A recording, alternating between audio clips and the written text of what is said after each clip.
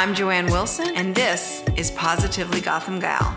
Small, meaningful conversations with women entrepreneurs about their approach to life, business, and everything in between.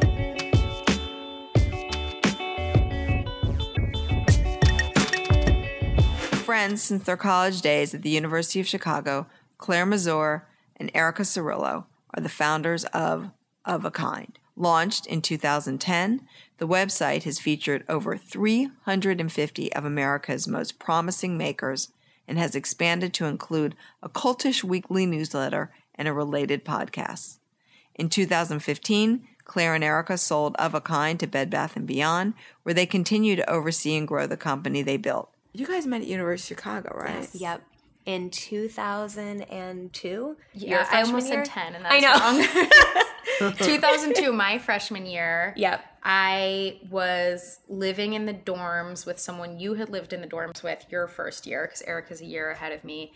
And I was dating a basketball player, and he was like, oh, you should meet my friend Erica. She dated a basketball player her freshman year, too. You guys will get along. As if that was oh my God. common thread. Did you say after that comment, like, okay, we're breaking up now? He's like, well, this is a guy also. Yeah. And he was just like one of these kind of characters where he did it kind of to poke at us, and that's like how he is in general. But I think he actually realized there was something more there, and that was the like sort of snarkiest way he could set this up. Yeah, he was being patronizing. So we met in the dining hall, and we were friends all through college. We worked on something called the Major Activities Board together. Which is? There's no minor activities board. This was the only one, but it was major. It was a concert planning committee. And we took it way too seriously. Yeah. You were at University of Chicago. Yeah, so we had to do everything very seriously. But like nobody takes social things at University of Chicago too seriously. So that was, I guess we were outliers in that. Yeah, so that was sort of our first working together experience. Yes. Just, bringing in bands, driving them around, making sure they got fed. We were pretty decent at it. Yeah. I remember somebody sent pot brownies back to Rufus Wainwright, and we had to make sure that like we intercepted them, and that was probably or at least he knew what he was getting himself into. Hey, here's what's happening. Hey, before you eat these, you might get stoned. Exactly. That's hilarious. And then you guys, when you graduated, did you both come back to New York? But you took very different paths. Mm-hmm. Yeah. So I moved to New York in 2005 without a job, which was like very jarring for me and sort of uncharacteristic. Very uncharacteristic. Yeah. Erica was always like, she for me was sort of that like rule-abiding older sister in college, because she was always like, this is how you do things, this is and still to this day like very much likes a rule. Oh yeah. Too much. Yeah. And I remember being totally shocked that she was moving to New York without a job, because it was so unlike her. And I think what got me to that place, I had done this thing between my junior and senior year of college called Road Trip Nation, where I drove across the country from LA to New York in an RV with two of my other college friends, and we interviewed people who had taken interesting career paths. And the whole point of this sort of like program was to show that you can be things other than a doctor, lawyer, and a banker and really be successful. And one of the people we ahead of its time. Yeah. I know. Erica was an early reality TV star. I was on PBS, but yeah. That's super cool. Yeah. And we interviewed Atuza Rubinstein, who was then the editor-in-chief of 17, and I interned for her after that experience during my winter break of my senior year. And I had a meeting with her, and she was like, so you're not going to do something silly like go to journalism grad school, are you? You just need to move to New York and get a job. And I was like, oh, I was totally going to do something silly like go to journalism grad school. So yeah, I just told my parents, like, no, Atuza said, I just need to move to New York. Mm-hmm. Atuza said, that's what you do. And I feel like the selling point for my parents was the idea that even Oprah's magazine wasn't based in Chicago, so clearly I had to be in New York. That's hilarious. So you went the media path, and you must have decided you were going to be a teacher. No, I wanted to be on the business side of the art world, because I had worked in the arts almost exclusively all through college, sort of on the administrative side. And Teachers College, Columbia, had a master's program in arts administration. That's what it was. Yeah. Okay. Yes. So I went and got my master's from Teachers College in arts administration, and I didn't love the program or my experience there, but it definitely led me to where I was today, because I spent 2 years studying basically how nonprofits run as businesses because that's where the art world existed. And especially during that time, all of the corporate sponsorships were disappearing. Like philanthropy It was a was very really interesting changing. time for that sector.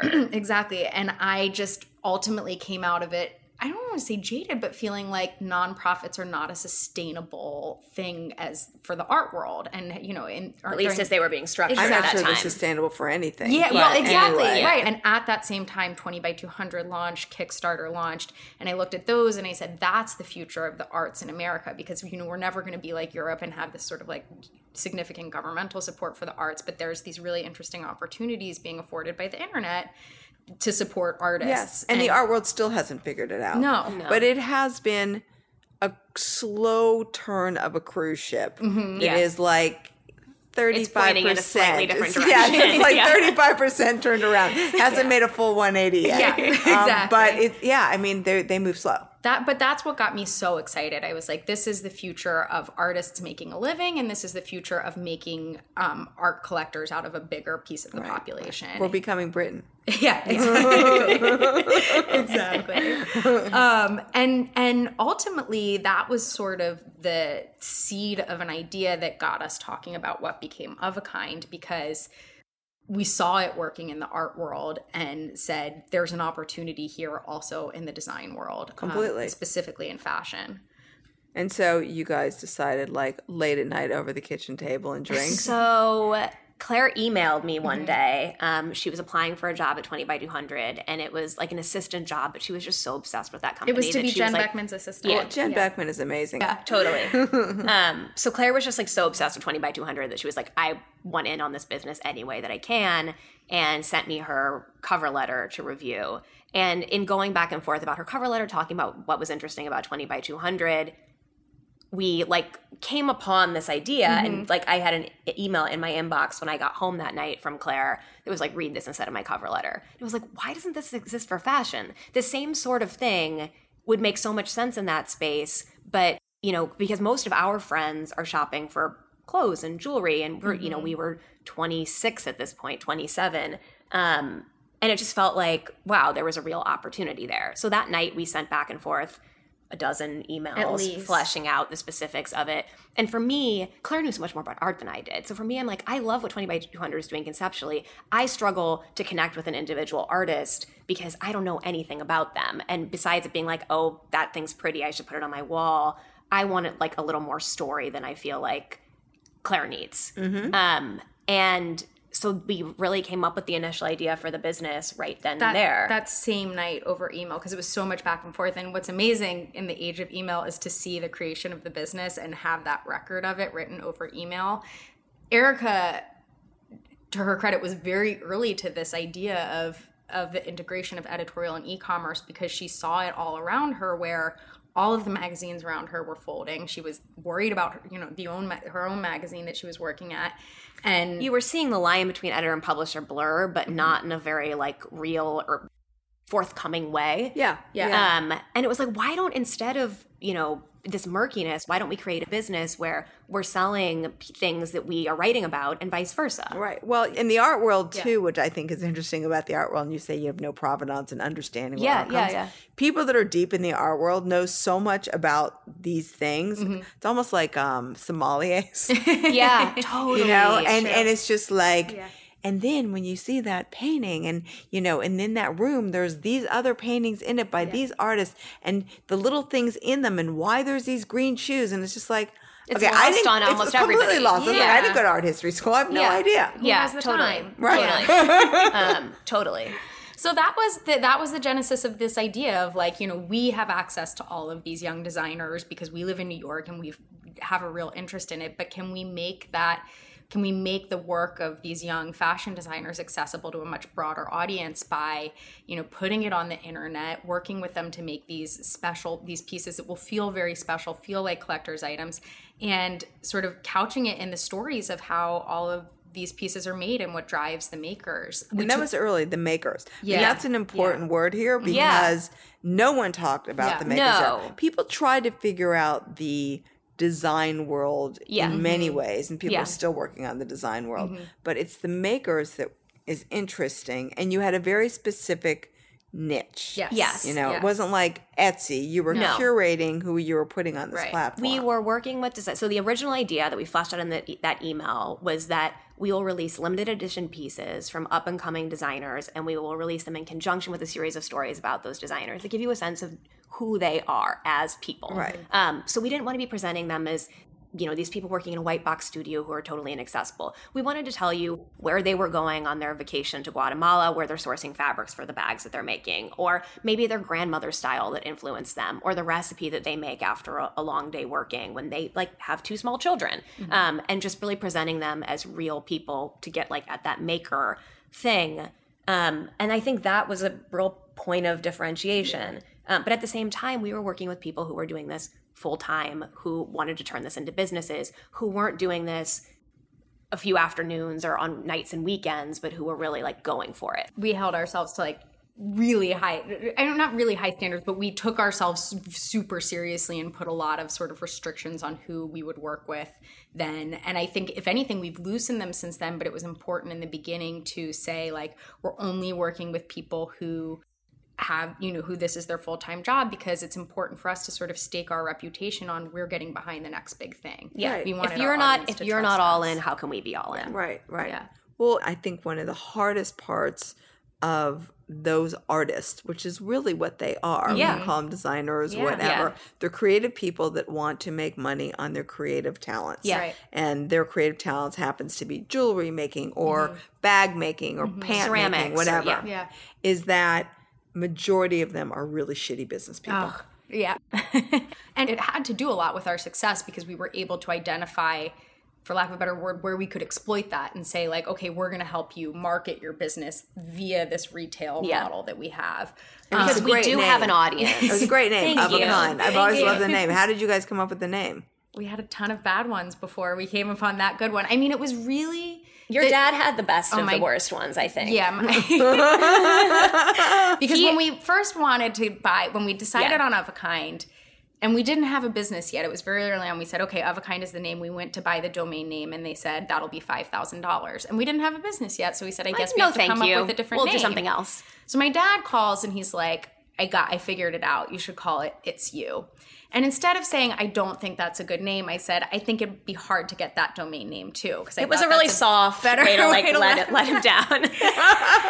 And then he goes, okay, well, what about It's So You?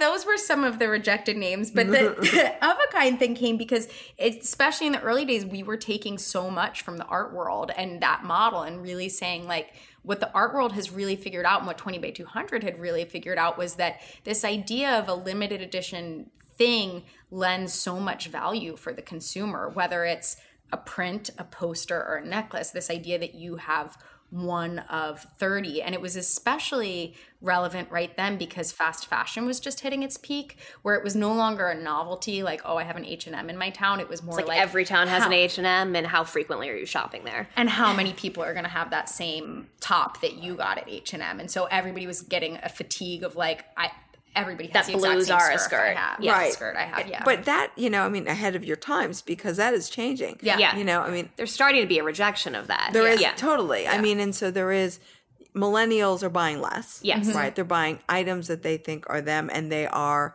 That that are so represent them. Yeah. They're all their own Yeah. brands, Yeah. right? They, Yeah. from, Yeah. head to toe in the refrigerator. Yeah. And, but what's interesting is the people that are spending the most money are people 50 and older. Yeah. Well, we're seeing a lot of that ourselves. Yeah. Yeah. We definitely, I think, were impressed with, and it made a lot of sense when we started to think about it, that we were attracting a sort of empty nester audience that was a woman who really wanted to be like discovering things, maybe lived in a town that didn't have cool boutiques or maybe had one or two, and hadn't spent a lot of time discovering on the internet before because it was so crazy with raising a couple of kids. Now that the kids were off to college, it was like, oh, I want to find these things, but I don't want to be following 40 blogs and Right. like then tracking down the e-commerce shop where I can buy these things. So Of a Kind was a really great solution because it came to your inbox. There was one thing at a time. It wasn't overwhelming, and you felt like you actually got a chance to get to know the makers. Totally. So I talked to you guys from the very early days. Yes. And then the two of you worked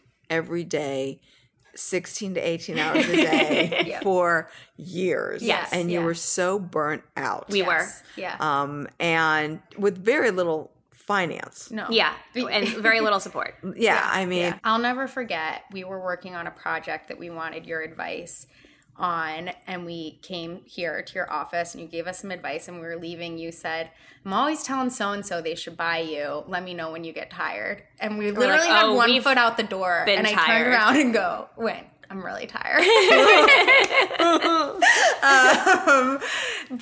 Or not one foot out the door of the business, but we literally had we were like leaving your door of this building. I remember exactly where I was, and I just turned around and I was like, oh, I'm tired. Because we loved what we were doing, but you can at one point you need to see a little ray at the end of the tunnel. Yeah. And I think we had realized at that point that what we were really good at was the curation of the site, was the voice and the editorial and the creative components of the site. And what we weren't good at, we're dealing with a lot of operational hiccups and logistical things that I don't think that you weren't good at it. I just think that the people that you were dealing with are terrible at it. Yeah, I mean, that's you can't get in there and solve their operational nightmares. That was what was super interesting, is that is and always has been a really big part of the opportunity in the market that we work in. Yeah. And it's something when we were fundraising, which we were terrible at, almost every VC or investor we sat across the table from said, what you should really be doing is taking equity in these companies and then like helping them become big businesses, which wasn't what we wanted to be doing. And it came with its It doesn't make sense. No. Yeah, it wasn't what our strength. Yeah, it wasn't it wasn't what we wanted to be doing. Yeah. We could have consulted really effectively on a business like that, but we liked the creative aspects of it. And, of course, you were taking meetings at that point. Really, we're in a moment where we were figuring out what is the next step for this business. Are we raising a serious round of money? Are we going to sell? What are we going to pivot? What are we going to do? And we had done some successful projects for Target. Which was a major achievement. I remember when you got to that. I'm so proud of us for pulling that off. I will tell you, it is no small feat. It was no small feat what you did. I mean, the back and forth. Oh, it was We were in 350 Target stores across the country. We shipped to 350 stores and had end caps there. And we were, at that point, a team of 4. And I feel like dealing with designers who couldn't get their shit together. Yeah. And dealing with designers who were creating on a scale that they'd never created on before. Right.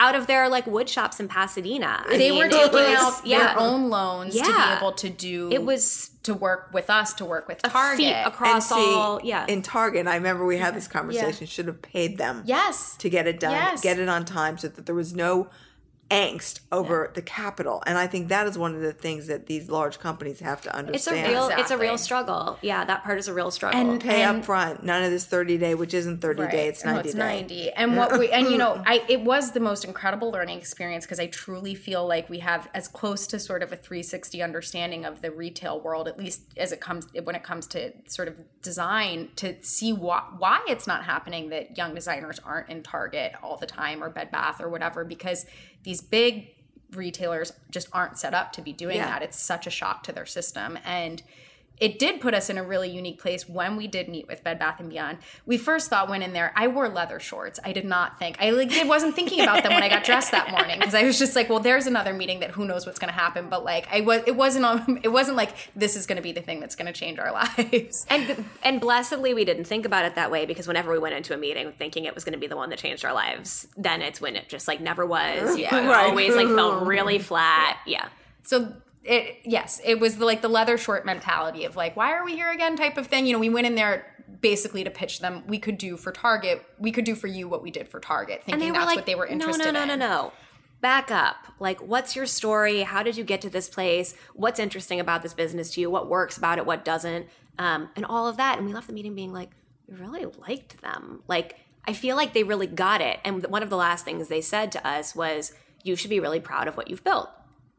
Period, full stop. Not for being two young women, not for the amount of money that you've raised, none of this hedging that we felt like we were getting from every other direction, where it always felt like kind of a neg. Mm-hmm.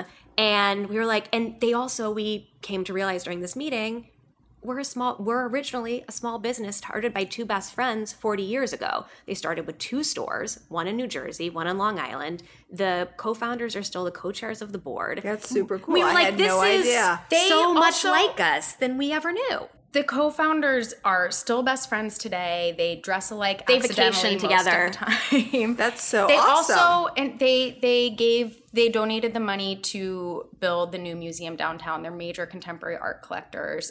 So they're really interesting guys who have who have and always have had a very specific view on like how you build a business, which is like heads down work.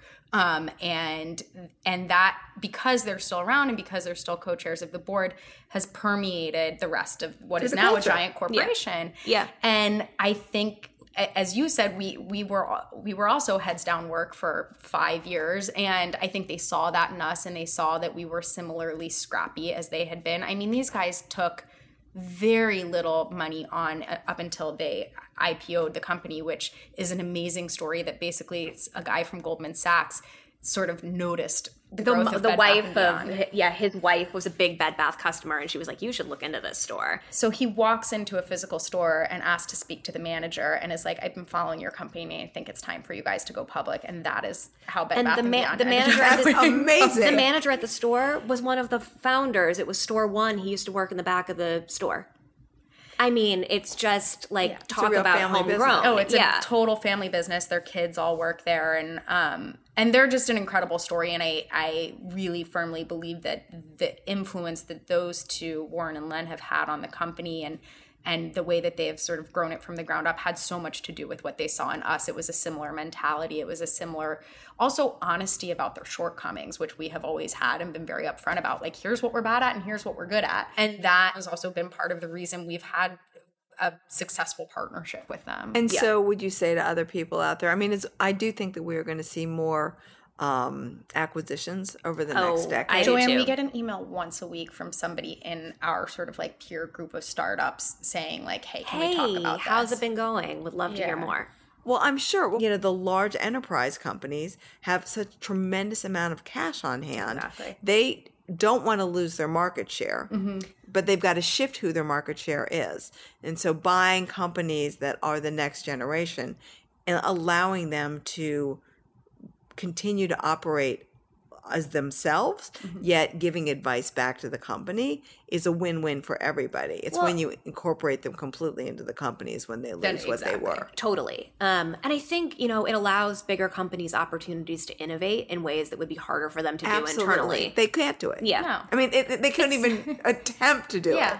it, unfortunately. Yeah. I mean, there's little, tests, whether it's of like a new marketing technology or a vendor that we can execute on really quickly and get a really immediate read on that would be so much harder for them to do on a larger scale. And we can report back and say like, okay, this is working for us, this isn't.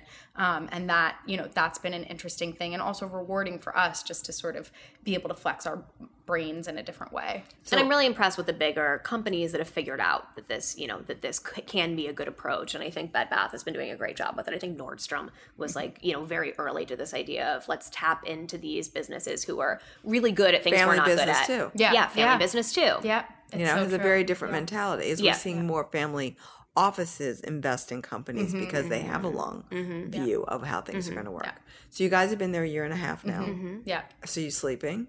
Yeah. I mean, I say it's the same amount of stress. It's just not existential stress. And it's the same amount of bullshit. It's just not startup bullshit. It's corporate bullshit. And you're ready for a new type of bullshit at some point. Right. Yeah. So, I mean, everything's a job, Yeah. right? Like Yeah. we're not like Totally. we're not we're not living in a fantasy world where we think that there'll be no headaches anywhere. It's still, really hard work. For sure. But it's different. And how many people are part of your team now? We now have 9 full-time, including us, and Fantastic. interns, which is the biggest our team has been. And it means that Claire and I get to pull out of some of the day-to-day things, the nitty-gritty operational logistical things that we've always done, and think more about the brand and the direction and strategy, which is where we should be. Right, which is what was the exciting thing at the beginning. yes, exactly. exactly. It's been, I would say, the last year and a half, one of the biggest learnings for myself and Erica as we've grown the team has been learning to be managers, which was a whole new thing. You just didn't have time to worry about it before, whether or not you were a good or bad manager. You just functioned. Yeah, exactly. And I think getting a little bit of breathing room to think about how to put a functioning team in place has been both challenging and rewarding. And that's been a nice thing. And we've gotten to focus on these little seeds of ideas that we knew were working, like our newsletter and our podcast, but didn't have an opportunity to really see like, how far can we push this? Can we be selling enough ads against the podcast to be really making money off of it? Same with the newsletter. And we're finally getting to do some of that, which is exciting. And it feels like we're building a big brand with lots of different functions and arms and something for everyone. That's awesome. We're writing a book, which we're really excited about. It's coming out fall of 2018 from Random House called Workwife, and it is about the power of female friendship to drive successful businesses. I love that. Mm-hmm. Yeah. I think one of the things that has come out of what has at times been a really hard process with this company is the recognition that our partnership was like felt at many times like 90% of like what we owed our success to and the strength of our friendship. And it was funny because we were, as I mentioned, notoriously terrible fundraisers, but the one piece of feedback we'd always get from all of these investors who would say no was like, but you guys are great partners. Like, I really am impressed with the partnership. And I don't want to give you money, but you guys really have something going here with your friendship. So we'd been approached about writing a book before because, of course, with like Girl Boss and Bossy Pants and all these things, everybody's I feel like anything that has any traction. Yeah, everybody wants the next big thing of it. Right. And we said, for a while we said, it's not the right time. We didn't feel like there was a story to tell about us that was worthy of like an entire book, or at least not yet anyway. And we didn't want to do anything too prescriptive about like, here's how to live your life. And then when we came upon this idea that, what we knew something about that was really unique and was this idea of female friendship being the basis of a business partnership, and you look around and it's not just us, but a ton of other really successful businesses. And it's something that's relatively new. Mm-hmm. I mean, if you look back 2 decades, there are not that many examples. If you look back to the last 5 to 10 years, there's suddenly a lot. Right. Well, I think there's many reasons. First of all, women couldn't even have their name on the door 100%. years ago, right? Yeah. They were about brothels. 100%. Yeah. But now that has changed, and starting a business is not that something that's not so crazy or ridiculous. And you want to have a good partner and someone that you trust. Yeah, exactly. So I think that's it. And by the way, I don't think you guys are bad at raising money. I really don't. You pitched me. It was not about the money. It was about the business model. Yeah. And and as you learned yourselves, it wasn't about your tenacity or your scrappiness or your incredible curation. Mm-hmm. It was about who you were dealing with on the other side of the fence. And I think that the really smart investors knew that was just so hard, unless you brought all those designers in-house. Right. And they designed and you made all the products for them. Well, and I will tell you what, it's the one part of the business that continues to be hard in exactly the same way. Of course. And it doesn't If there's not a problem we can solve. Yeah, it's not, right. I have a buyer who works under me and she's dealing with all of the same problems that I was dealing with, before she came on board. And I look at her and I don't know what to say. I'm like, it will continue to happen. There's no way to avoid it. All you can do is teach yourself that this will be a constant. Yeah. Right. And accept it as a reality. Agree, but I do think that the one thing, and I don't know, Bed Bath & Beyond will be psyched for this, but if you dealt with, let's say, 10 new designers and you realize 4 of them were actually totally capable of doing this. Mm-hmm. It was more about the money. Yeah. Right? That they were, drawing from Peter to pay Paul. Yeah. Right. Or like using their credit cards to do it. So it created stress in their lives. But they were 100% capable human beings of executing. Yeah. That you had a fund that would say, we're giving you an order and we are paying you what it takes to make it. Mm-hmm. And then when you ship it, you make your money on your margin.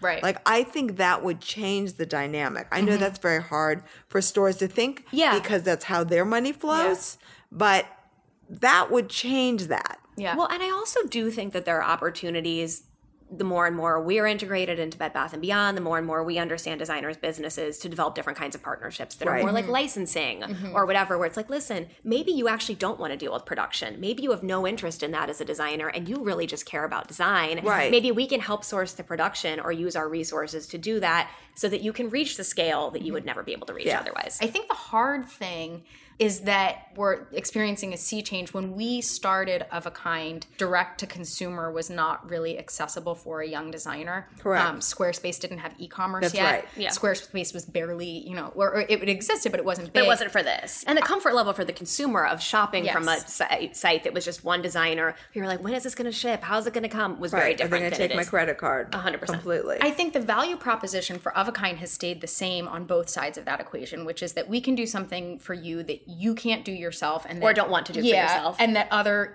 and that other retailers can't do, which is we can tell your story and show your product in a really unique, compelling way and put our stamp of approval on it and send it to an audience of 100,000 people who are really excited about it and want to see it today. Right. But that is a marketing proposition, and I think what is changing for designers is they used to see wholesale as not a marketing proposition, but as like a business model. Right. And now I think they're starting to understand that wholesale is a marketing thing, because they can take advantage of direct to consumer in a bigger way. And that should be how they think of it. And I think that's sort of always what we have thought, but we're dealing with that shift in mentality. Yeah. And I'm not so sure that there is going to be a brand that will be $100 million brand in the next decade. Yeah. I think because of this, we'll have multiple small brands. Mm-hmm. I think so too. Mm-hmm. Anyway, thank you guys so much for coming. Thank we could you. talk for hours. This was really fun having us. And it's been great, following you on your journey. Well, it's been very fortunate for us to have your support in it. So thank you. Thank you. Our thanks to Erica and Claire for joining us to talk about their business and their journey. You should absolutely check out ofakind.com to see what they've curated. And while you're surfing the web, follow us on Facebook and Twitter and subscribe to the podcast on SoundCloud and iTunes.